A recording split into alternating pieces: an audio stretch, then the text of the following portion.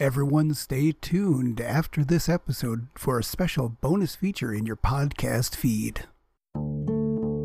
Today's show is sponsored by The Wandering Owl, thewanderingowl.com. Imagine yourself under a starry sky, around the warm glow of the sacred fire, as your hosts Sarenth Odinson and Jim Two Snakes talk about shamanism, animism, books, science, psychology, pop culture, and more. Welcome to a show inspired by those late-night conversations by real-life spiritual practitioners. Won't you come and join us around Grandfather Fire? When the waters were so mighty as to reach the mountains high, and it seemed that all creation surely was doomed to die, came the turtle to our rescue, brought us safely unto land, for the Manitou had sent him. Now we're called the Turtle Clan. The wolf band comes from children, whom a she-wolf nursed with care, and thus restored the children who were given up in despair.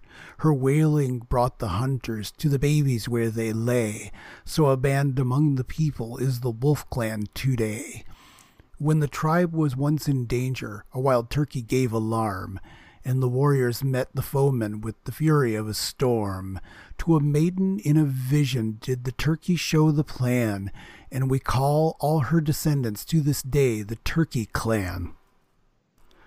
Welcome everybody to another episode of Around Grandfather Fire. You're listening to episode number 21. I am Jim Two Snakes, joined as always by my good friend and co-host, Sarenth Odinson. How's it going tonight, Sarenth? Very well. How are you? Good. That poem, by the way, was called The Clans. It's by Richard Clammett Adams, who was a poet who died in 1921. But in his biography, he was born in Kansas in 1864, and for over 20 years, he legally represented the members of the Delaware tribe in Washington, D.C. Beautiful. Thank you. Yeah. I thought that was a nice one. So yeah, I'm everybody. I hope you enjoyed that last episode, the double whammy there, the science fiction double feature. But I do want to note that I know some people had problems with it via listening via the Anchor app because some of the audio didn't quite process correctly. Now I seem to work well on other apps when I tried it, but I have reprocessed that audio. So if for some reason all you heard was our usual ending music, go back and take a listen and see if it comes out better for you this time. Yeah, if nothing else, we might have to split that up into two separate podcasts if it's we just might too be long. Overwhelming the Anchor app with that one. That'd be a first. Yeah, really. But tonight's episode, we're only going to be running about an hour or so. So everybody kind of like makes up the difference because we have no format. See, this is, we just do what we want to do. Yeah, and the beauty of the format is we get to bring on whatever guests we want and whatever our interests happen to be. And for this one, we brought on Angelica from the Skithblathmere from thelongship.net and had a wonderful interview. I was very happy to have Gunny on. Yep. Yeah, Gunny, the Gunsmile is the online handle that Angelica uses, and a lot of really good conversation about getting into heathenry and the website that she has built essentially that allows people to really dig into the very foundational basics of how to get started. So we thought it was a valuable resource that we wanted to talk about. Yeah, and it was such a challenge because I'm thinking 11 some odd years ago, when I first became a Northern Tradition pagan and heathen, there was so little out there. There was maybe Essential True by Diana Paxson and one or two other books, the book by the Trough and one of Swade and Wodening's books, and that was about it. And there was a real lack of material out. So I'm very happy that the current generation of heathens has a really accessible, useful resource that centers on devotion and the hearth. Yeah, so it's it is very really happy. Cool. It was a nice interview, too. We covered a lot of her background and how she got into this path, and just we did our usual wander about all over the countryside, but there's a lot of really good information in there. Yes, I'm really looking forward to folks listening to this and definitely utilizing the resources that she has put so much time and effort into bringing together from all these different sources. Hey, thinking of resources, Sarenth, I know you have still been working a ton of overtime. You are I mean, working so many damn hours, and that's why you actually weren't around for the intro of the last show. But I know you had something that you wanted to say about maintaining a practice, or how people should think about their practices when they're really busy like that. And I think it's an important topic to bring up. Why don't you talk about that a little? Yeah, I pride myself on doing regular offerings. It was something that I used to bring up in the Skith Blasnir forum and on personal one-on-one encounters about, well, we'd have one day for the gods, one day for the spirits, one day for the ancestors. Go gods, ancestors, spirits, boom, boom, boom, one day after the other. I started working all this overtime. I'm shot for energy most of the time. When you're working 30, 40 hours of overtime on top of your regular 40, and you're working 2/3 out of every week, you've got to really pare down your devotional practices because your body's like, nope, you cannot do that today. And I think it has caused me to really look at my practice and go, what are the bare bone essentials? The bare bone essentials are prayer, cleansing, shielding, grounding, centering, and the cultus around the hearth. And so fitting that in wherever is possible is the big thing. So one of the things that I've done in our family is I've relied more on my wife and our young son of 12 years to do more of the lifting as far as the devotional practice in the home goes. And I'll make offerings and prayers while I'm at work. So I'll take things with me. Like I'll take small devotional objects. My wallet is full of them. I also He's not kidding, folks. If anyone's seen the old episode of Seinfeld where Costanza had his wallet absolutely full, that is Sarenth's wallet right there. You're not wrong. I've got everything for representatives of ancestors, gods, a couple of different talismans in there. I think I've got a medallion of St. Francis de Assisi for my Catholic ancestors and for St. Francis.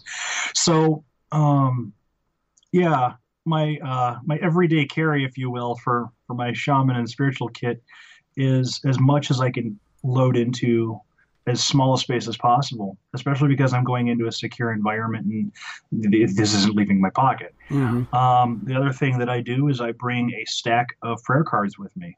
Galena Grass Cova has a wealth of prayer cards, and I have a bunch of them.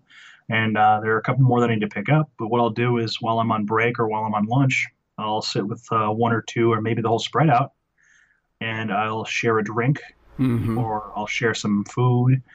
And that sharing is really simple. I'll just cleanse with some simple 3 breaths in, 3 breaths out, ground and center using the tree meditation that is so popular because I really connect with that through Yggdrasil. And then from there, I just make small prayers, and the offering is I share the food with them.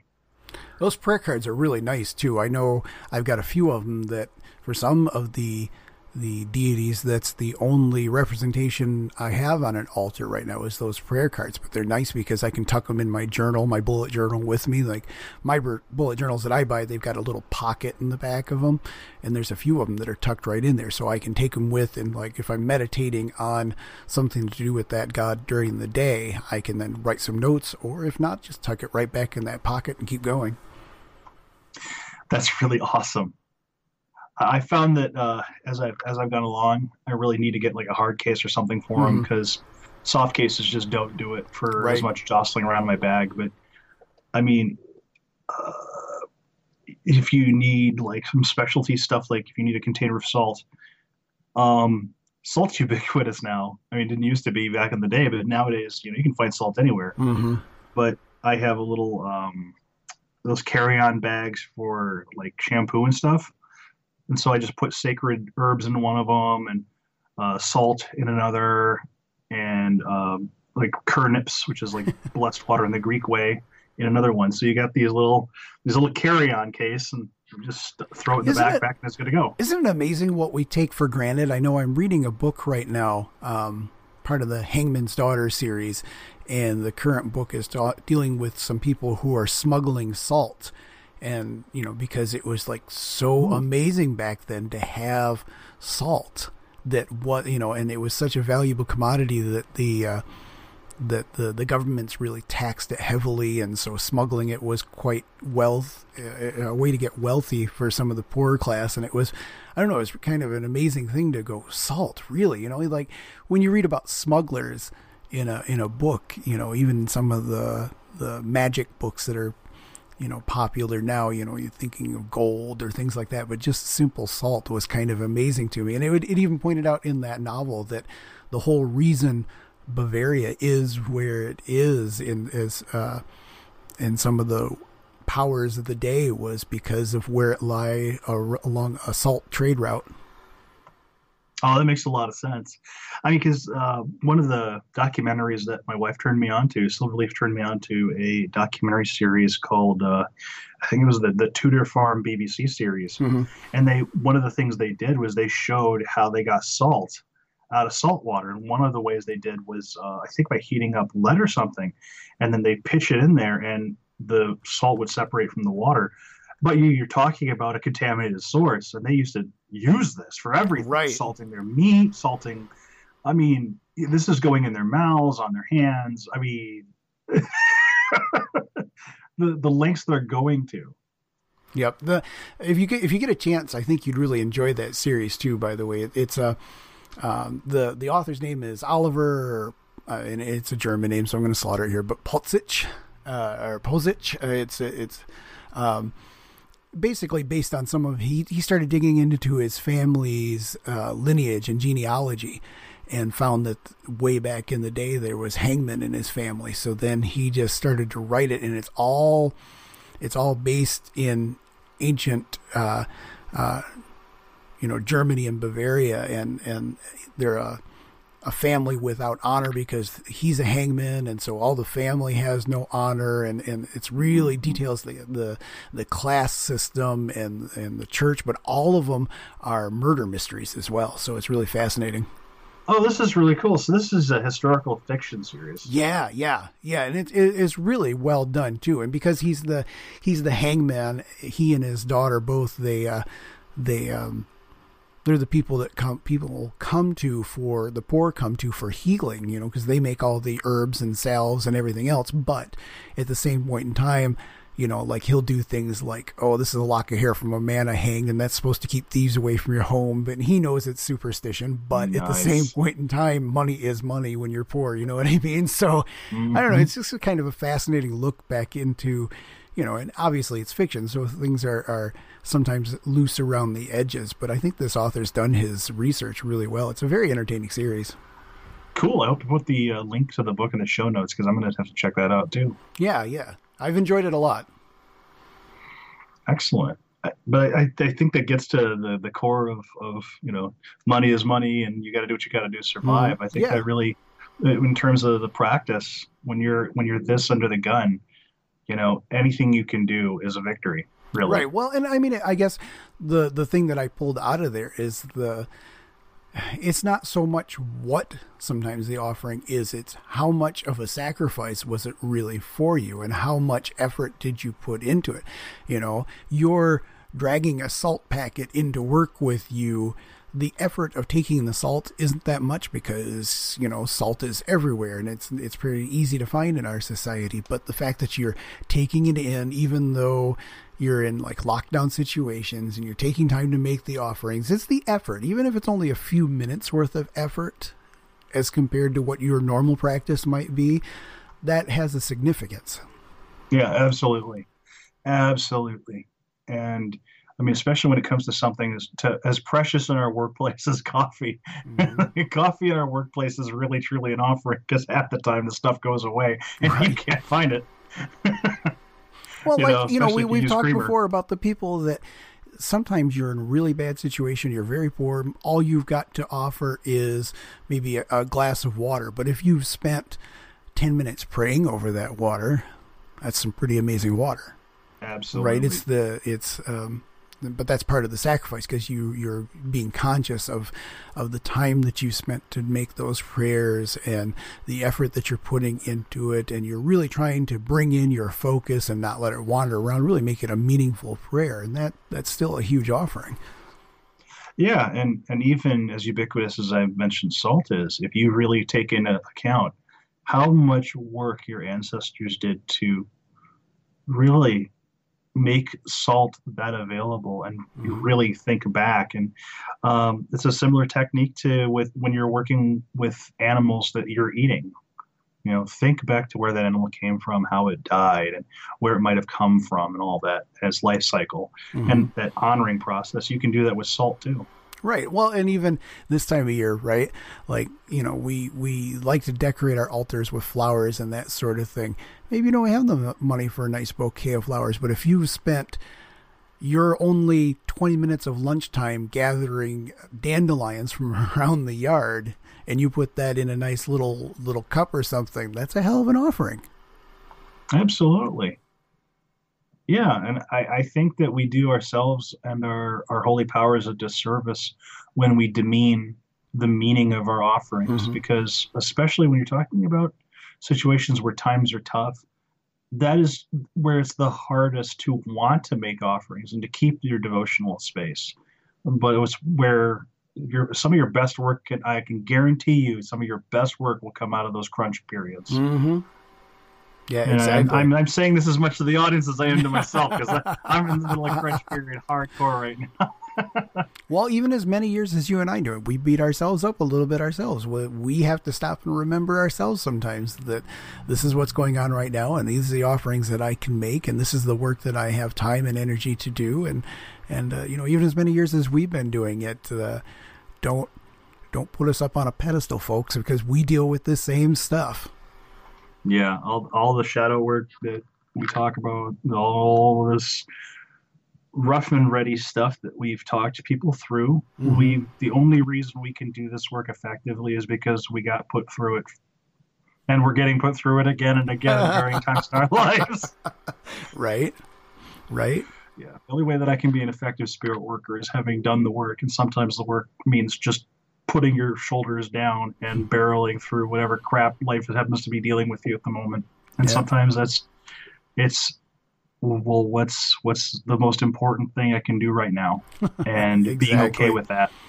Exactly. It's just little things. It really is. Like it's funny. I want to tell you about, I finally got some mugwort in the earth this last week. Oh, so, excellent. Yeah, I was taking I got some mugwort, spontaneous decision, decided I want some of my own mugwort. So I got it from seeds so I could see them poking up out of the soil. And I was spending every single day, I would go to them and, here's this empty soil, and I was just breathing on it, sharing my breath with it. I'm like, I want to have a really good connection with you. So we do really good cleansings together, and seeing those little greens sprout up. But then the poor little devils, our basement flooded with all the spring water. So I went down one morning and they were literally floating around the poor things. Oh, no! But I got them out in the yard now. I made a space for them, and it still seems to be sprouting really well. But yeah, telling you what, it's but I think we'll do some really good cleansings with that mugwort. Yeah, especially since they survived all that. Yeah. If they can't help people get through trials, I don't know what they can help people get through. Right, exactly. Yeah, it's so good to finally start having in our area the more spring weather type rolling in, because that really gives a little boost to the optimism, and they're like, all right, we can get through this. We can do this. As tired as I am, as much as going on, as I can get through this. Yeah, being able to see the sun now when I was able to leave work yesterday, I was like, oh, that's what Suna looks like. Right. Oh yeah, those overnight shifts during the winter. It's like, yeah, you all of a sudden have sympathy for those people that live in certain areas of Alaska, right? Where it's like, sun, what's that? It really was weird sometimes.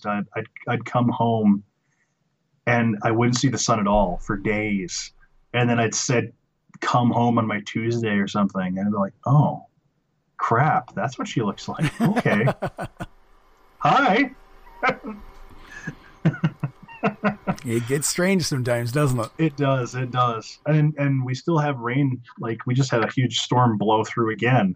And so I'm getting to see a different side of Michigan that I didn't take note of the last time we had a bunch of barreling storms through like this. Because it's been a while since we've had downpour after downpour like this. Mm-hmm. And it's a different side of Michigan because you're starting to really see the swampy aspects around here come out. Yeah. And Yeah. really, instead of that Yorthy vibe, you get kind of that Nerthus vibe, and it's a different feel to the earth. Yeah, exactly. Yeah, swampy vibe. Yeah, you got that right. Like I said, flooded basement. That was me. So it felt really swampy for a while.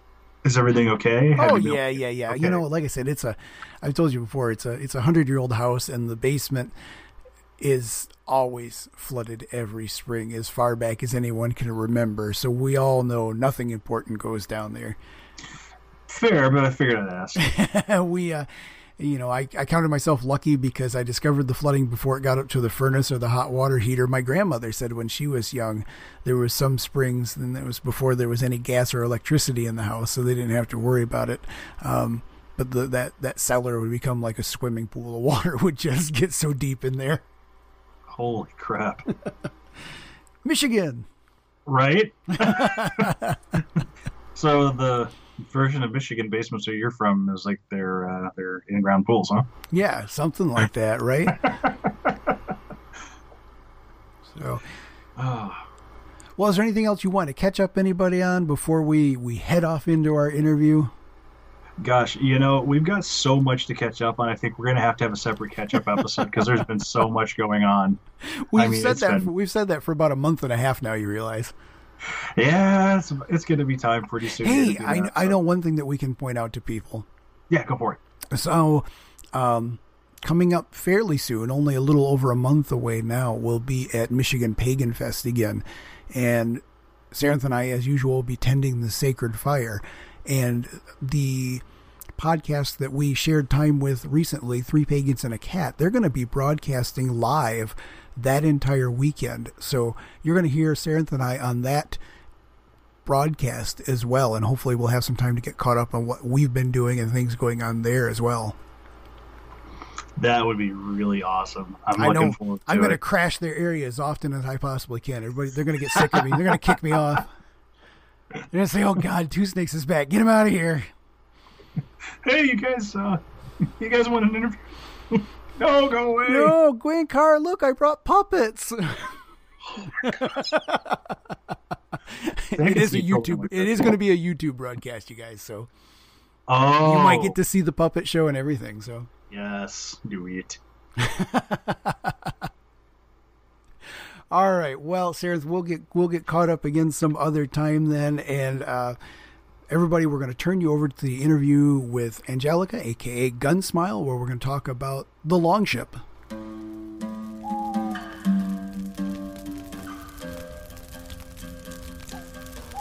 And a warm welcome to you, Angelica. Thank you so much for joining us tonight. Thanks for having me here. So go ahead. Sorry, Sarah. See, look what we did. We're terrible people. We were both looking today, and I was really perusing around the website, The Longship, which is a really amazing website. You have done some fantastic work there. TheLongship.net for people who are interested. And what I'm finding really fascinating is it's the way you have it laid out with all the articles about heathenry. It's so open and inviting, and it's a very welcoming and all-encompassing message. It seems like there's a lot of inclusivity, and I really like what you've done. Thank you so much. It was a lot of hard work, and I'm glad that it's paying off. Are you getting a lot of attention from it? Sorry, Sarah. I'll back off here a second. I really don't know how to quantify that. I mean, Okay. I use Google Analytics to look at my metrics, but compared to other websites such as, I don't know, off the top of my head, like Hugin's Heathen Hof or any Facebook group, I really don't know what their metrics look like. So I get people who say it's great. I get messages occasionally saying thank you. So it's doing well as far as I'm concerned. Well, that's really cool. Because I have not come across a website quite like this, either this well put together or this user friendly. Like, because I remember back when I was first a baby heathen, and everything was Angel Fire pages and rotating GIFs. Oh yeah, good old 90s. So well, thank you. Yeah, I really wanted to make the layout modern because, like you, a lot of the pagan websites that I visited, they just were outdated for the 2010s. So what all went into bringing this website together? Because you've got a lot of moving parts with this. You've got an about page, you've got basics, Hearth Cult, an FAQ, and you've also got resources and a blog. So, like I said, it was a lot of hard work. It took about a year for me to really put it together in a state where I could release it live. Mm-hmm. It started off with the idea that was basically, it sucks that there's no free online resource for beginner heathens. I was at the time reading a lot of beginner books, and I have the privilege of being able to pay for basically anything, any resource that I would like, even a $40 textbook if I really wanted to. But I know a lot of people don't have that option. Free PDFs are online, yeah, but it's kind of hit or miss. So I wanted to basically collect everything that a beginner heathen I thought should know about like the core fundamentals of heathenry in a place that was easily accessible, user-friendly, and in a language that wasn't like academic or esoteric. Mm-hmm. So that was my motivation for creating Longship in the first place. I do like the some of the articles on there, even under the basics tab, because talking about the inner and outer yard and the gifting cycle, that page is really great. I like what you did with the verbiage on that one. Go to it real quick. The how you have the gifting cycle basics and then the more advanced information. That's like, wow, that is really neat. I don't think I've ever seen that anywhere else. Thank you. Yeah. I feel like the base concepts of heathenry can be very complicated for someone who's just starting out because, first of all, a lot of heathens come from either an atheistic or Christian background, and even just coming from that into paganism in general can be very difficult because it's a whole worldview shift, and then heathenry itself has some very specific vocabulary, like luck means something completely different in a heathen context than it does in a modern context. And it took a while for me to write out these definitions and explanations in a way that not only was bite-sized, but kind of summarized the core of the ideas without any sort of loss of complexity. That was one thing that I found really rough. Like one of the textbooks that I was pointed to very early on, and I only recently got to read in the last couple of years, was Groenbeck, Culture of the Teutons, Volume 1 and 2. That's a slog. I mean, it's big. It's thicker than a Bible, and the language is more specialized and obscure. It's very archaic, isn't it? Oh, it's a bitch to get through. I attempted to slog through Groenbeck's book as well. I got through about 9 chapters, and I just gave up. That's totally fair. Well, to be honest, there's times even the I remember, granted, it's been a while since I sat down with them, but that was probably high school since the last time I really dove into them. But I mean, even the Eddas themselves can be quite a slog. And it's like, what's the important information? What's not? How do I apply it? What isn't relevant at all and came through a Christian lens, all this other stuff. I mean, there's a lot of material out there if you're more of an academic mindset. But for me, my learning style has a lot to do with short articles, conversations especially, I learn a lot from. So it helps to have a place where a lot of this is condensed down. Yeah, I agree. And if you'll notice, if you check the resources, like the recommended reading, the Eddas I put as advanced reading because in my opinion, and like a lot of the things I'll say here is just my opinion as a disclaimer. The Eddas can be really complicated for someone who's just starting out in heathenry. there's no understanding, unless they study this academically, there's no real understanding of the context that of the time period when the Eddas were written, or any of the ancient Germanic culture. So when you're just diving into the Eddas, it's like, what is happening? Yeah, like, what am I supposed to be exactly. taking from it? Yeah, I'm right in that boat, because the first thing when I first came to heathenry that I kept finding over and over and over again, whether it was on the forums or whether it was on people's, well, back then it was LiveJournal, it was, yeah, go read the Eddas. Okay, sure, I'll read these, and how the hell am I going to decipher them? Right. And usually when people say read the Eddas, that's it. They don't say like what you're supposed to be looking for, or how to read them, or even if there's in a specific order to read them or anything like that. So yeah, it can be rough for a new heathen.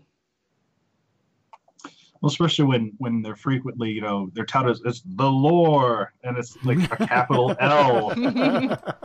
And you're like, cool. So these are religious instruction manuals? What? No, it's poetry. It's poetry. That's about it. It's poetry or it's prose. Good luck. More or less, yeah. So can I go ahead and ask, how'd you get started, or made the decision to start this website and condense all this material down? Well, like I said, I was lamenting that there's no like one-stop shop for beginner heathens. And heathenry is not my first foray into paganism. I was pagan before heathenry, and specifically I was Kemetic. So there were a lot of online free resources, usually through people's blogs, about how to get started in Kemetism. The Twisted Rope is one that I recommend frequently. And there really wasn't one for heathens. A lot of the knowledge for beginner heathens was stored in like little Facebook groups or subreddits, that may or may not have been super clicky, So I wanted to make this one-stop shop in a way, the similar way that there are one-stop shops for like, Hellenism or Kemetism. And a lot of it, I realized that I would have to condense it down to the very basics, not even going into holidays too much or the gods too much, because you could spend days just talking about those topics. Easily. Yeah. Easily. It's amazing. I mean, you look at and even in the last few years, the growth of information, just about a few of them, like, how much more information is out there now about Odin and Loki, for example, than there was even 5 years ago. It's amazing. Mm-hmm. And also I had the interesting situation of heathenry not being specifically Norse, because there's Anglo-Saxon, there's Old Saxon, there's Frisian, everything under the continental umbrella. And everyone knows about Norse heathenry. True. Well, I mean, everyone who looks into it. And I didn't want a one-stop shop to specifically cater to one region or path than another. So, like I said, I wanted to distill heathenry basics into just what is fundamental. What do you need to know in order to actually consider yourself heathen? And it took a lot of reading through books and stuff, basically the beginner books, to distill that into a small list. Mm-hmm. So you said you came at this from a Kemetic background. What was your origin? What kind of how did you get here? Let's condense it down that way. My conversation. Sure, it's a long story, so Yeah, I'll try and make it very short. So take all the time you need. Yeah, I grew up Roman Catholic. And I went to Catholic school basically when I was 6 years old to when I was 13. And at the time, when you're 13, you start questioning everything. Mm-hmm. So, at about that time, I basically realized that I was being forced into Catholicism because it was what, my parents raised me as, and they wanted to obviously look out for me, but it wasn't a religion that answered all of my questions. And at the time, I was on LiveJournal, and I discovered paganism through that, the various communities there. I was really into Egyptian mythology as a child. I would watch these documentaries about mummies, and I was terrified of mummies, but they were at the same time like really fascinating. I didn't know why. Right. And since I was especially interested in mummies, Anubis was my favorite Egyptian god ever since I was a little girl. And when I realized that paganism was a thing based on like what I was seeing in these online communities, I decided to Google Anubis, like basically search for Anubis. And I found out that, wow, people like actually still pray to him? What? It was phenomenal. Like my whole world opened up in front of me. And I decided, you know what? If people can pray to Anubis, I'll pray to Anubis. That was 13-year-old me's logic. You are a brave soul searching for Anubis on the internet. I'm just saying. Especially on a Google search. Well, I guess I was lucky in that sense. And so I go into my high school years thinking, all right, I'm praying to Anubis now because, that's cool. And, but when you're a teenager, you don't really think about religion a lot unless unless it's a very specific interest of yours. But it took me until college to really start practicing paganism. And since I was into Anubis at the time, I thought I'm going to be Kemetic. And I was Kemetic for a little bit. I learned a lot. I studied a lot. I practiced a lot. But eventually I left it because of various factors. I can get into that if you want, but I left Kemetism. I mean, I actually would be kind of curious what led you. All right. Well, a lot of it was the fact that Kemetism has a very specific focus on the Nile. The Nile is hugely important to theology, in Kemetic theology. And being that I don't live anywhere that relies heavily on a large river, I felt such a huge disconnect. Sure. I completely understand that. Yeah. And not only that, but it's a desert region, right? Egypt. So there are no gods of snow, basically. No gods of the ocean. So I live on the East Coast where there's a huge ocean and it snows here. And I just felt like I couldn't connect with the gods of Egypt as well either because of that, I don't know why the climate was so important to me, but it just didn't make Kemetism work for me, even though I'd been practicing it for 4 years. So that's more or less why I decided to stop practicing Kemetism and look into something else.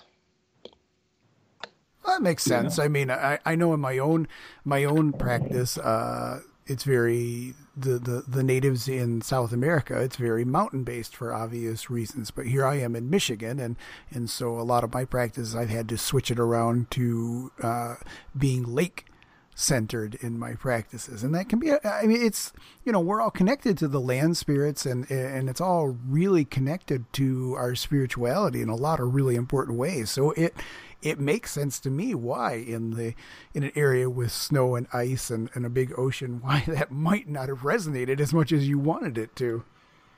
Yeah, and I think if I had worked a little harder, I could have made it work. Mm-hmm. But I was young, and still trying to get my feet under me with regards to paganism in my practice.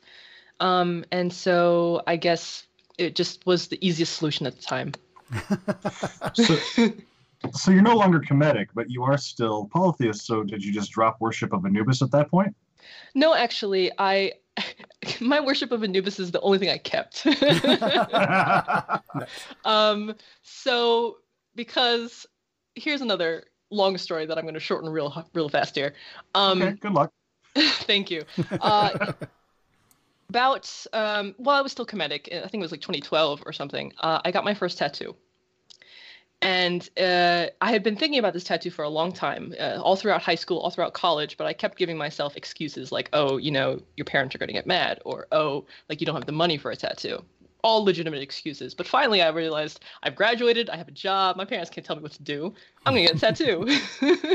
And it was Anubis's name in hieroglyphs on my like inner leg near my ankle. And it did not occur to me until a couple of years later how significant that was, to have the name of a god on your body. Basically, I've oathed myself to Anubis at this point, and I can't get rid of him. Good job. Thanks. I know, right? But it's fine. I've accepted it, and I've accepted all that it entails. And even if I hadn't done that, Anubis was a very important part of my growth as a child, and also as a pagan. He really was what introduced me to paganism in the first place because of that Google search. So he has a very important meaning for me, and our relationship is significant even without the devotion aspect of it.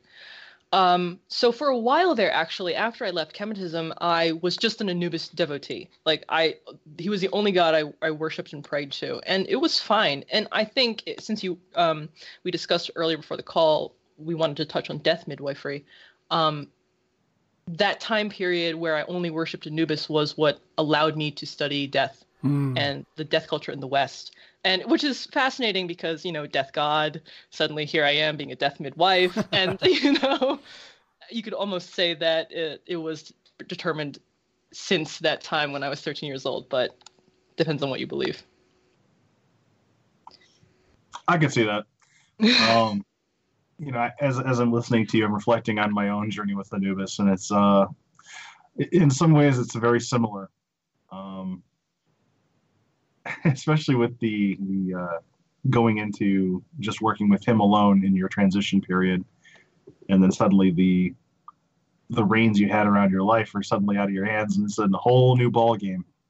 Yeah, in hindsight, I could totally see how he has had his hands in my lifeline for a long time, and I think the study of death that took place during that transition period between Kemetism and heathenry really emphasized that for me. So, Sarenth had his own little spin through the fields of mortuary for a while there, so not quite doing the same thing as you, but it is interesting that I don't know, it seems like this is a requirement at some point in time, at some level. Who knows? I mean, who knows what the gods have in mind? And from there, how did you get more into heathenry? Well, it was kind of by accident.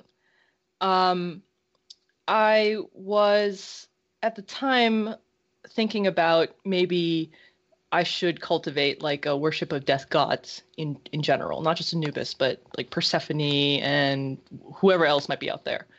So I was doing research basically, and I discovered I learned about Freya.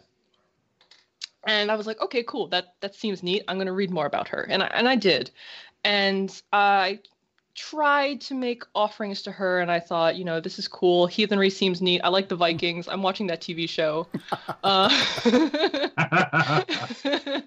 Yeah, I know. It was the TV show that really got me into it, guys. No, but whatever works. But, so I was reading more and more, and I really liked the idea of the heathen goddesses, Frigg and Freya and Ithun and all of that. Didn't really seem interested in the gods, but I was still studying, still trying to understand what heathenry was all about when my friend said, hey, I know you're studying heathenry.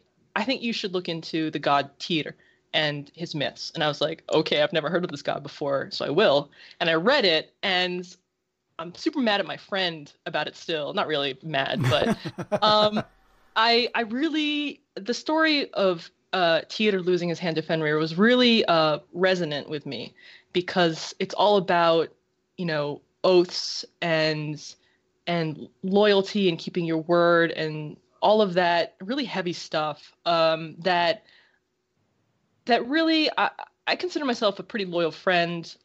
Keeping oaths is very important to me. And so I kind of felt like a connection there that I wasn't feeling with Freya. And ever since then, I just, studied more and more, shifted my focus from Freya to Tyr, and I guess here I am.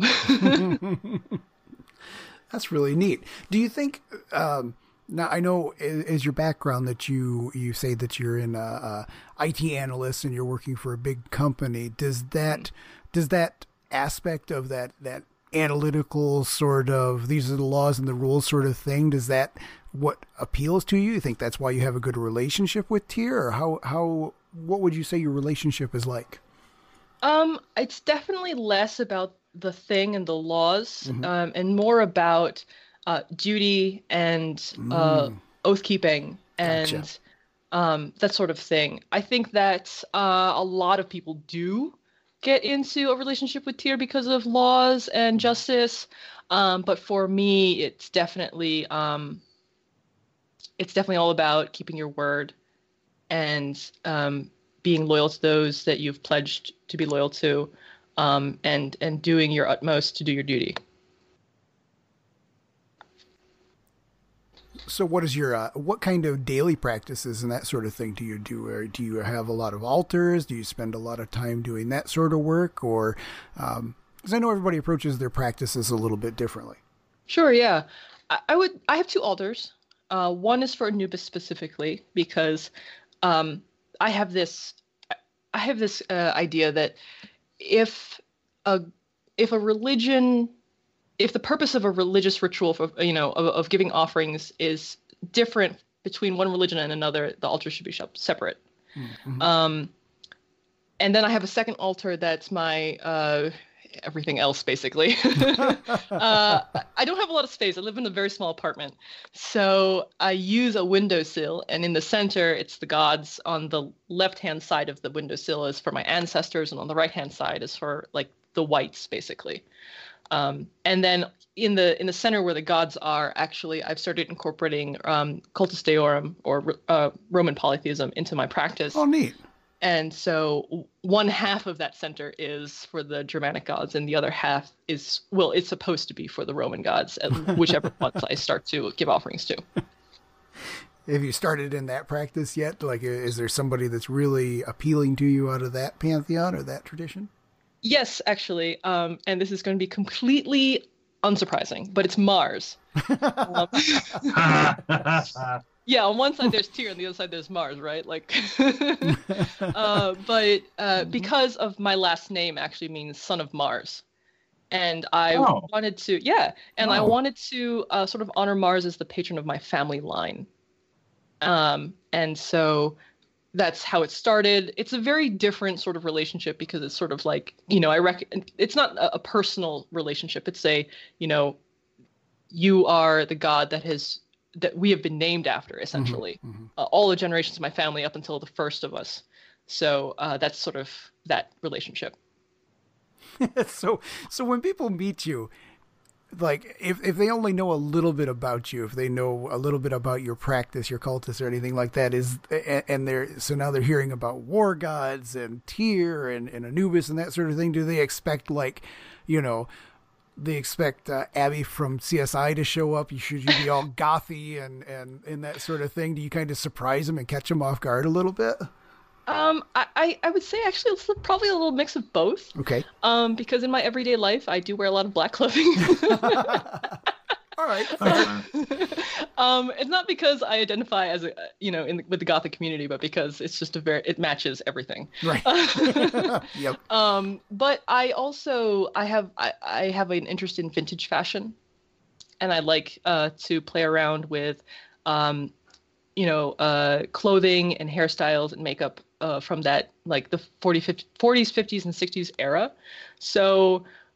I can wear nerdy T-shirts and jeans, but right. When I go out and meet people, and especially for pagan events, I like to dress up a little bit more. Gotcha. And I stand out in that way, very very differently than how other people stand out. Well, the reason I ask, I'm looking at the profile picture that you have on the blog on the Longship for your profile, and that's you in the Kennedy Center Hamilton background, and it's like, I'm not feeling like war god going on here, so it's a great picture. Thank you. Yeah, I chose it specifically because of that. I wouldn't say I normally like to surprise people, but people have multitudes, and just because I worship war gods and death gods, it doesn't mean that I'm not also like a girly girl who likes to dress up and go to theater, Yep. No, actually, I'm really glad to hear you say that, because I think that is sometimes a dynamic that's missing. Like, that's one of those things that when people are first coming into heathenry or paganism, you kind of get hit with these expectations, and they might be internal expectations, or they might be, your very first interactions with the community and how people are dressed and how they act and sort of thing. And you're like, oh boy, do I fit into this? Right? Absolutely. Yeah, actually, I could probably get on a soapbox about that. I already warned Sarah that I might get on a soapbox during this interview, but... Oh, we got plenty of them. Yeah. We buy them in bulk. Well, I totally agree that is the sentiment that happens, especially in heathenry, because the first impression that you get from a lot of heathens, because they are Norse heathens, is all Vikings, tough man, And I have spoken with other members of the heathen community who say, like, I don't fit that stereotype. I am not a big, blonde, burly dude who could throw an axe. I might be super skinny, or I might be gay, or I might be, Mexican. Do I fit in as a heathen? And I feel like it's our responsibility, no matter what religion you believe in, or religious culture you are part of, that to say yes, you do fit in, because it doesn't matter what you look like. It matters, do you worship the gods? Like, do you pay them cultus, basically? And it's not just a heathen thing. Like, you can go to any pagan event and see those stereotypes. And like I said, it's why I like to dress up when I go to these public events, is because my fashion sense is more vintage and dressed up. And I want people to see that, yeah, you can dress in whatever, stereotype you want if you're happy with it. But you can also look like this. You can also just wear like a nerdy t-shirt and jeans. It's fine.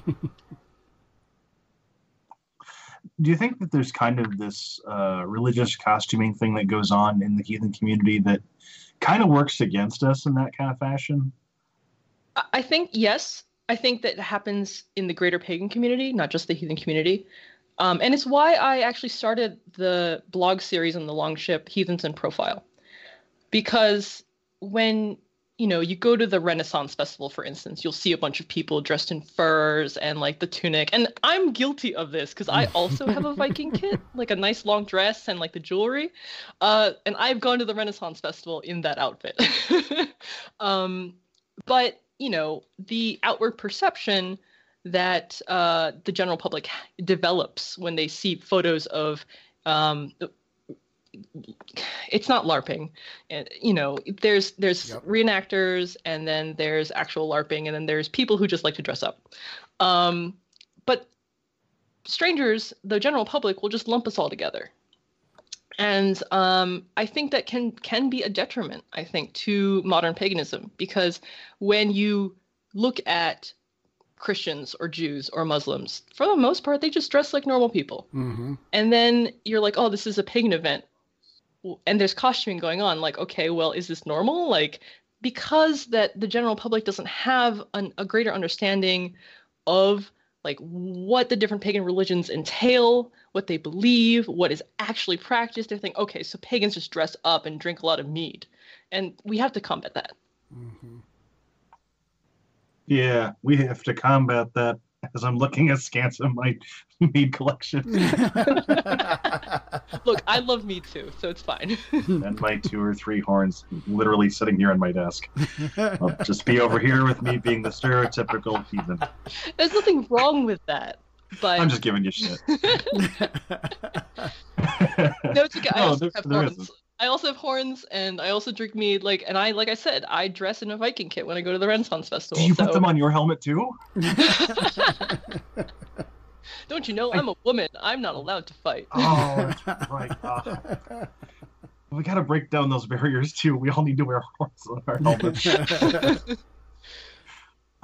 But I think you're right, though. I think, with all seriousness, I think those barriers do need to start coming down. And it doesn't matter if you dress all in pastels and you're a Tears person, or you're the most cleanly dressed, most professional looking Wall Street people would like look at you in awe. and you're a Loki worshiper. It doesn't matter what you wear. Honestly, it's the relationship you've got with those gods. Exactly. Now, how open are you with your career? Because obviously I don't ever have the experience of interacting with large companies other than them chasing after me for a bill to be paid or something. So I'm kind of curious, in your corporate environment, how open are you, and has there been ramifications or blowback because of that? So I am very fortunate to work in a very inclusive company. We have these diversity and inclusion groups, special interest groups, basically, and I'm very proud of them for the initiative that they take in those areas. But religion isn't really one that comes up. And I think personally, I prefer that because I'm there to work. Yep. I can. And, religion and politics don't really have a place in my line of work. I work in IT. So if they did, something's wrong. But that is to say that I don't think I've ever said outright to anyone at work that, hey, I'm pagan. I do know that there are some people. There's a lot of older folks at my workplace who probably would be uncomfortable with that. They would probably say, oh, okay, but probably have their reservations. Right. That said, I do keep a copy of the Havamal on my desk. Oh, neat. Yeah, and I mean, it's right there with my tea Sweet. and everything. So, and it's out there and open. We have an open plan seating instead of cubicles. So, I mean, anyone can come up and see like Havamal and then like the, a figure of Thor that's on the cover. And I've thought even about bringing in like some of like little mini figurines of the gods, like carved wooden or resin ones, just as a reminder. But I don't feel pressed about it either way. Right. Yeah, I mean, it's not like anybody's putting on a show or that you need to for the general public. I was just kind of curious. I know my interactions with a lot smaller companies has generally been pretty positive because people get a chance to know you and the concept of someone being a pagan can be scary to certain people when they've never interacted with one. But once they know that, oh yeah, that person 2 chairs over, that person's a pagan, all of a sudden it's not as scary anymore. And I was just, I'm glad to hear that experience is scales up to a degree as well. Sure. Like I said, I think my company is just really good in that area in general of being inclusive. Actually, I will say that they recently held like company events for Chinese New Year, and there was also Diwali, the Festival of Lights, or maybe I'm mixing up my Hindu holidays. I'm very sorry if a Hindu is listening to this and I just offended you. But yeah, so they've done those sort of cultural things before, but I think modern paganism is just one of those things that won't get recognized in the workplace to that level for a long time. Right. Well, and I mean, just looking at the demographics and the numbers, that's not hugely shocking. There's not probably in most circumstances going to be a lot of us, but it is good to know nonetheless. Absolutely agreed. So, okay, bringing this right back around to the Longship. So, with all of this said, all of this work and stuff being put into it, what is your hope for the Longship going forward? Because you've got an amazing amount of articles now. Where do you hope to take it? Because I mean, you've got the beginner stuff pretty much on lock, having read through it. So where's the next step? So actually, for a number of reasons, I am going to stop writing articles after July. First of all, my schedule is just so busy, and I'm pretty much the only one writing. So in order for me to make room for other projects that I want to do in the future, that's going to have to be on the back burner. However, I know that there are people who learn differently than just reading straight content. It's easier for them to hear things or to watch a video. So in order to make the Longships content even more accessible, my next plan of action would be to actually do audio recordings of all the content and make it available for people with reading, impairments or sight impairments. That way they can learn in the way that is best for them. And then maybe in the far future, I'll even do videos, but who knows at that point? I have no idea. I don't want to think too far ahead. Are you actively looking for other writers at all, or is this going to mostly remain your kind of passion project? I would be open to other people writing articles for it. In fact, I've said it many times in my various communities, like, hey, if you want to be a guest writer for The Longship, please let me know. I would love to host any of your writing. But it seems that most people would rather write for their own blogs, which is fine. I totally get it. Like, I would also rather write for my own blog. So, there hasn't really been any progress in that sort of area. But, it's okay. I'm not too bummed about it. That does seem to be a common thing with all aspects of the pagan community is that I've discovered over the years. It's really hard to convince people to kind of join the community as opposed to trying to be leaders or strike off on their own. I think it's something about the mindset of a lot of people that come to paganism and heathenry, but at the same point in time, it kind of works against us sometimes, the mentality of going it on our own, or I've got to be the one in charge sort of thing. Yeah, there are a lot of little groups in heathenry that do sometimes squabble with each other, often over a difference of opinions. And on one hand, the diversity is good, I think. But on the other hand, yeah, there are some things we can definitely work together on. It's just people are going to people. True. I think to a certain extent, though, you've made a seaworthy vessel, and some folks are going, oh, okay, it floats. It's going to get me from point A to point B. What more do we need to do with it? Honestly, like sometimes I think about that too, because I think there's a problem, or there can be a problem in our sort of, culture of production, where we have to keep improving or upgrading or doing more, doing better. And, if it works, like, don't fix it. Or at least, if depending on the thing, if it works, don't fix it. Because my goal with The Longship was to create a beginner's resource. It is not meant to go past 101. If someone wants to make a 201 site, they are more than welcome to, and I will happily help them out. But I'm just one person. And I had one goal in mind, and I achieved it. And I don't think it's necessarily my responsibility to continue building it for the community as a single person. Yeah, that's kind of where I was getting to, is like, because you've mentioned it more than a few times about what a labor it was, and having looked at the website, I can imagine. And so I like that you're actually putting your foot down on that, because, this was a year of your life that just went into this website. And I would argue it's not just a year in your life, if you're being really honest about it. It's probably all the experiences that allow you to speak to all this stuff and all the study you've had to do to actually be a heathen in the first place. Yeah, I could agree with that. And, the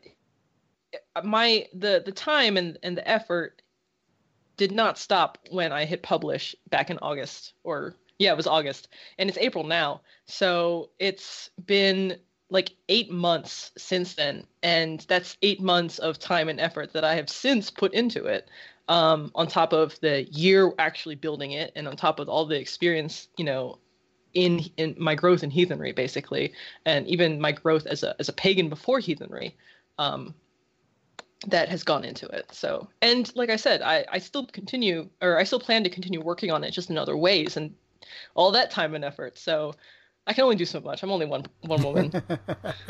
Absolutely. And, recording all of that isn't going to be easy either. And recording, compiling, putting it into a format people can access, that's work. That's a whole job on its own. Yeah, and I know I'm actually not giving myself any schedule or deadline for it, which is probably going to be my saving grace. Because if there's one thing I learned about writing blog posts twice a month, it's that it is a lot more work than it looks. Right? Yeah, that's the exact same problem that Sarah and I ran into for a while when we were podcasting. Is our previous show, we were just on such a schedule and it was so regimented. And after a couple of years, we were kind of staring at each other with a little bit of burnout in our eyes, I think. So I can just imagine that. Wow. Yeah, it was every other week. Yeah, it was every other week, and we had an hour. Every other week with a hard 1 hour limit, and yeah, it was a little tricky sometimes. I don't envy you guys. But we're having a lot of fun with it now. So, and that's the key, I think. And it seems like with the long shift that you got a lot of enjoyment out of the process and probably learned a lot about yourself and your interaction with your faith along the way. Absolutely. And I will say that over the year that I worked in the long ship, my heathenry, like I have grown as a heathen. So the long ship actually was revised several times before, its final release date. And it was an experience in itself, just like realizing, okay, well, this I had wrong, I did not understand it fully. Okay, so now I can update it to say this instead. And it sort of tracked my growth a little bit. It was really cool to experience firsthand. Yeah, nothing will make you learn like teaching. Yep. It'll force me to actually read my books, right? Exactly. So you're incorporating more of the Roman aspects. Where, long ship aside, tell us a little bit about yourself. Where do you see yourself going in the next few years? Do you have any ideas of where your heathenry might take you, or what your faith might look like, or is it just going to be kind of a surprise, whatever the gods hand you? My plan is that I study more about Roman polytheism, and this year I've started to incorporate some holidays just to get a feel for it and see, how feasible it is practically, and also to sort of explore the Roman gods a little bit more and see if there are any others that I might include in my hearth cult. And I honestly don't see that changing anytime soon beyond a little bit of expansion. Heathenry is still my main, it's what informs my worldview. Mm-hmm. And so I will always consider myself a heathen before a Roman polytheist. There are some things about Roman polytheist theology that I don't necessarily agree with. And because of that, I'm just sort of incorporating aspects that fill in the gaps that heathenry unfortunately has. But I would never have thought that I would be in this spot back when I was Kemetic. And I never have thought I would be Kemetic back when I was like 13 years old. Right. So it's one of those things where I can have an idea and a plan for the next year, but there's no way I will be able to say with certainty, with any level of certainty, that's what's going to actually happen. Mm-hmm. See here, and I thought Tears folk were supposed to be these solid people who knew exactly where their feet were. I thought it was the Loki people who were supposed to not know where their feet were landing next. Look, we're only human, guys. Come on. I mean, it's the same with my death midwifery. There was no way back when I was a college student that I thought I would be interested in death culture, and death positivity, like I am now. Back then I thought, like skulls are, they're really super cheesy. Like, like what kind of nerd has that likes them as a symbol? And I'm just like, skulls, give me all the skulls. Even my fiance is like, look, it has a skull in it. Do you like that one? Nice. So, it's just like one of those things where life throws these weird curveballs at you and you have no idea where it came from, and all of a sudden like you're knees deep into it and you're attending a class, like a weekend course on how to be trained to take care of dead bodies, and you're like, oh, it was you, Anubis, all along. Yeah, I didn't see that one coming. That was not in my high school paper on what my career path was going to be like, I have to tell you. Right? Employers ask you what your 5-year plan is, and you're like, yeah, I'm going to... I'd like to survive. Can you give me a job to help me do that? Yeah, seriously. Yeah. We're back to that corporate environment, the look on the person's face when you're telling them, well, so the death gods told me I've got to help take care of some dead bodies, and we're helping some people pass over to the other side, and then maybe nip down to the Starbucks, and they're like, yeah, that'd be like the end of the interview. We're done. Get out of here. Actually, it was really funny because my office does this thing where, every year you have a meeting with your boss, a review, and then they ask you how they can help you further your career. I think it's pretty standard for most companies, especially big ones. And my boss was phrasing his question like, if you had an ideal job, like what would you want to be, like, or what do you want to be when you grow up? And I only learned about this question because my coworkers had already had their meetings. And for a while I was like, should I just say like I want to be a death midwife, like as my career, like, ideal career path? But I never said that. But it was definitely something I was like definitely considering. For being I've obviously, well, maybe not obviously, but I've never had the opportunity to be a death midwife or done any of that training sort of thing.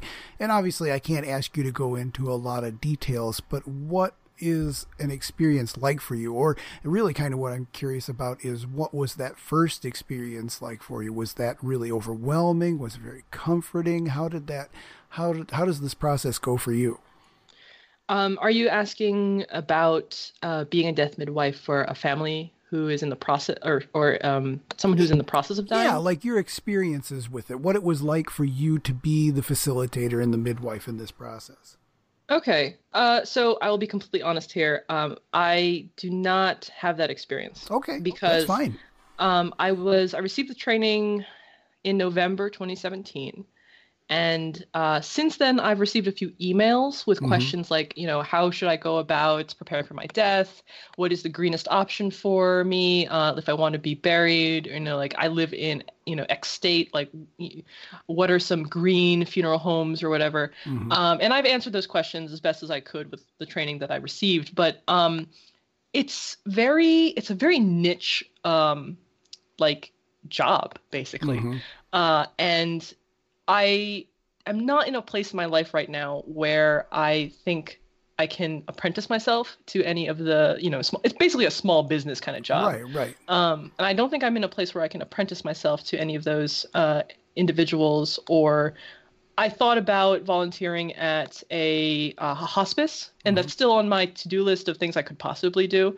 But life has a way of just keeping you busy. Oh, I understand completely. And that's a fine answer. That's a perfectly acceptable answer, because we've all been there in our various paths and our commitments and that sort of thing. I was telling someone the other day that there are times when, if I can manage to get up in the morning and put some of my jewelry on and remember to be thankful for a few minutes, that might be all I can get done. And I got to call that good enough. Right, exactly. And it's sort of like I thought I knew what my plan was for the year, but then I got engaged, and now I'm like, well, I got to plan a wedding. And so it's like everything that I thought has to be put on hold, and for a good reason, for a very awesome reason. But, you can only plan so much. And then life has a way of just saying, nope. So if you don't mind me asking, kind of jumping this back into the spiritual focus, because your life has taken so many different twists and turns, how do you relate to concepts like predetermination, luck, and that kind of thing? Because I mean, we can read the articles, but that doesn't tell us about your perspective, because I find that really fascinating, listening to other folks and their perspectives on that. Sure. So I personally don't believe in predestination. I think that word does not mean predestination or fate, like a lot of people misunderstand it too. It's super complex, and my only explanation will be read the website, because I think that is a great explanation that I put a lot of effort into. But me personally, I don't think that word encompasses sort of a predestination for people. I don't think that our fates are written. I think that our fates are fate is the wrong word even to use in this conversation. I think that our lives are guided by what could be available to us, and our actions sort of narrow those choices down and give us the next set of limited options. So, there is a sense of free will. There is a sense of owning, your life and being in charge of it. But I was born in America, or actually, this is an even better example. I am Filipino. My parents are from there, and their parents and their parents. I am never going to be like African, like, in the ethnic sense. Like, I'm never going to be Caucasian. So like that possibility, like, it's just not open for me. Like, that's it, period. I'm going to be Filipino for the rest of my life. And that's my Orlog basically saying, like, this is where you're limited. But at the same time, it says, okay, you're American, but you could always move to Europe and get nationality there if you really tried really hard. Or you could change your name if you want to, sign a piece of paper and pay some money, So I think that people who misinterpret word as like fate have it wrong. It's just to put it plainly. But they could argue their point. They could argue their perspective and say, okay, well, I think it does because XYZ, and that's up to them. Mm-hmm. So you're Filipino, and you have an ancestral worship or work.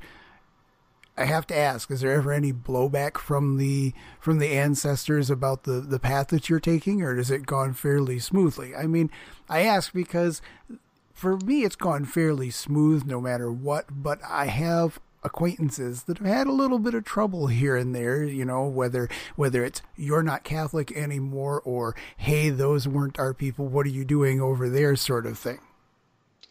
Well, my ancestors, as far as I'm aware, have been pretty good about the whole thing. In fact, I think that the ancient Filipinos did have ancestor worship as part of their culture.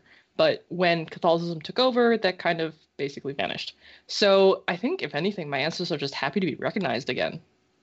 Oh, right. Yep. I agree. That makes total sense. I do agree. And yeah. I do worship them in the sort of within the heathen ritual context, but the way I've decorated their side of the altar is fairly Filipino. In fact, the main focus of the altar is a resin crocodile skull replica, and I specifically chose the crocodile because in ancient Filipino culture, the crocodile was the representative of the ancestor collective. So when fishermen would go and go work in the rivers and stuff to collect fish, they would offer their first of their catch to crocodiles, as a way of acknowledging, like, thank you for the bounty, thank you for the protection, like, thank you. So that's badass. Yeah, that is really cool. So yeah, the crocodile is actually a really important animal spirit to me, just because of the connection that I have through it to my ancient peoples. I bet those windowsills are just gorgeous with all that stuff laid out on them. I love pictures of people's altars or looking at them and that sort of thing, because I always find it so fascinating the way things mix together. It's just such a kaleidoscope of different influences and energies. The way it comes together. A mandala probably is a better way of looking at it, but they're always so beautiful. Yeah, I agree. And I think that to bring this back to the longship for a second, I think that it can kind of be paralyzing for beginners to heathenry, thinking, oh, what goes on my altar? Like, what should I have on it? I only have this much. Like, is it okay? Is it enough?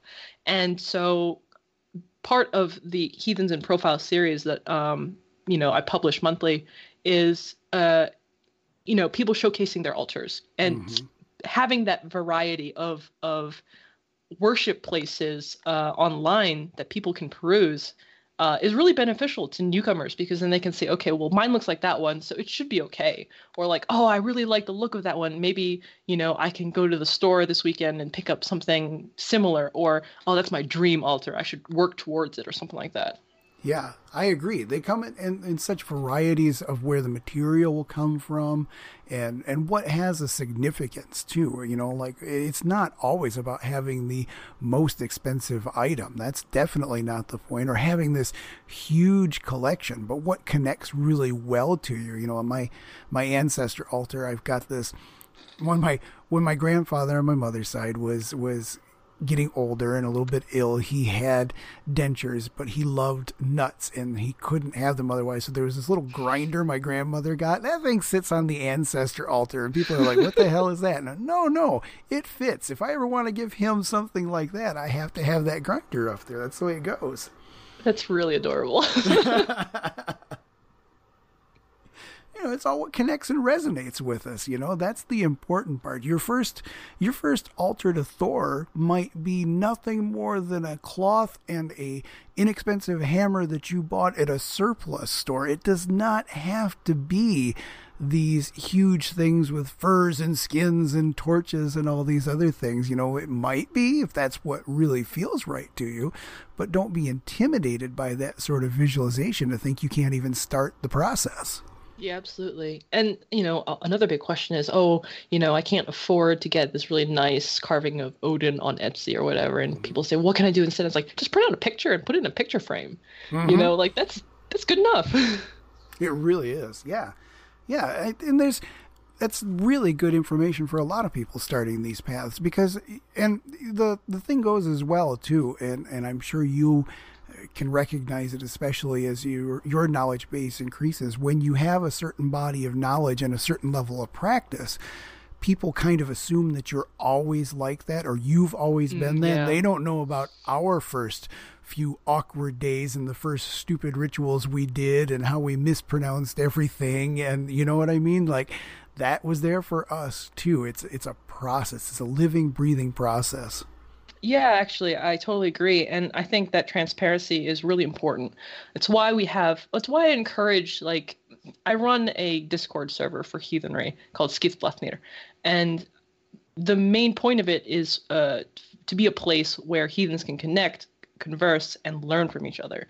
So it's really beneficial for new heathens to come and join the server and talk with people who are more experienced, who have more years under their belt, and hear us say, yeah, my first ritual sucked. I stuttered, I didn't know what to say, and I felt stupid afterward, like I was talking to myself. It's okay to feel that way, and it will change the more you do it. So it's really, really reassuring for them. Mm-hmm. And like you were saying with the creation of the Longship in general, you come back to things later on. You'll go back to your old notes after you've been around for a few years and experienced a few things. You go, oh, what was I thinking on that one?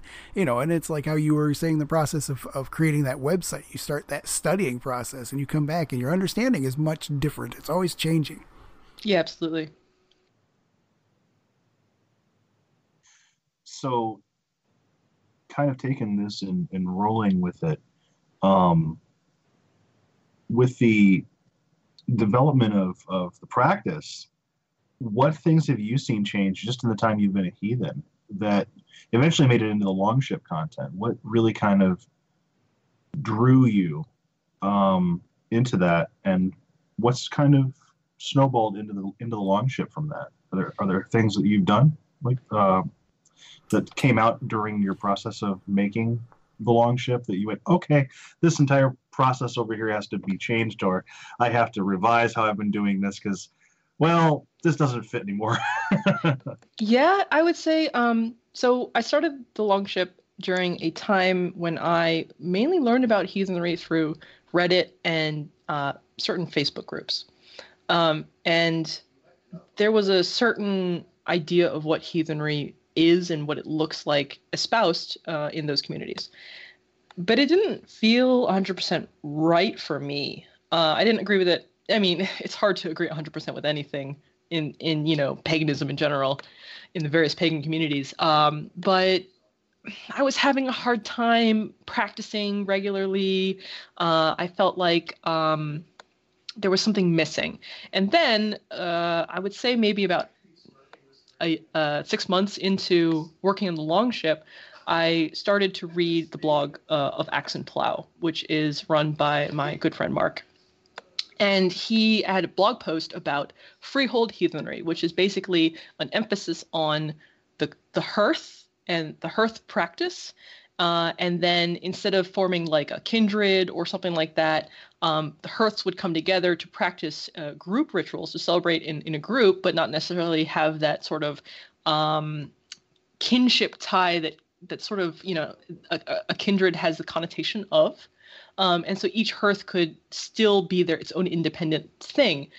Not only that, but Mark's blog continued to say, a hearth doesn't have to be like a family. It can just be you, or it can be you and your roommate. And I think that really sort of opened up heathenry to me as something much more accessible, because I'm in a place that I don't really connect with the heathens here. They're great people. They're really nice people, but it's just not a community that I am interested in joining at this time. I'm okay practicing on my own. But I required, I had to read that blog post in order to realize, okay, I can practice on my own. It's totally cool. And then I looked at the Longship and I was like, you know what? I think that is a really important thing that I need to share with new heathens, that it's okay if you're on your own. Some new heathens are like isolated completely from others, miles of Christianity or whatever. So to them, hearing things like, oh, I gotta find a kindred, like I've got to find a group, it's mandatory, can be really, it can be challenging, especially if they're young. So I looked at the Longship and I thought, I need to include some kind of information that will enable anybody, no matter where they live or, who's nearby, to start a practice. And that's why I created the Hearth Cult Guide on the Longship that you'll find there. That's fabulous. So is there any other information that you would like people to take away from this? And if they want to get a hold of you and do work for the Longship, or if they'd like to point somebody out for the blog, and things like that, is there a way that they can get a hold of you? Yes. So I am on Instagram and Twitter at The Barrow Home. And my personal website is also thebarrowhome.com if you care. But, please go to thelongship.net also. And if you want to contact me in Longship terms, there's a contact form on the website, but you can also email hello.thelongship@gmail.com. And you can also send me a message on Twitter or Instagram. What is the Twitter handle they should look for? It's at the Barrow Home. It's TheBarrowhome. Awesome. And I take it it's the same for the Instagram, right? Yes, correct. It's the same. Well, thank you so much for joining us tonight. We really appreciate it. This has been a great conversation. You have a fantastic website with really a lot of really well-written articles on it, and we hope to get the word out so you can have more people enjoy your hard work. Thank you so much for having me. It was a blast. You guys are great, and I had fun this whole time.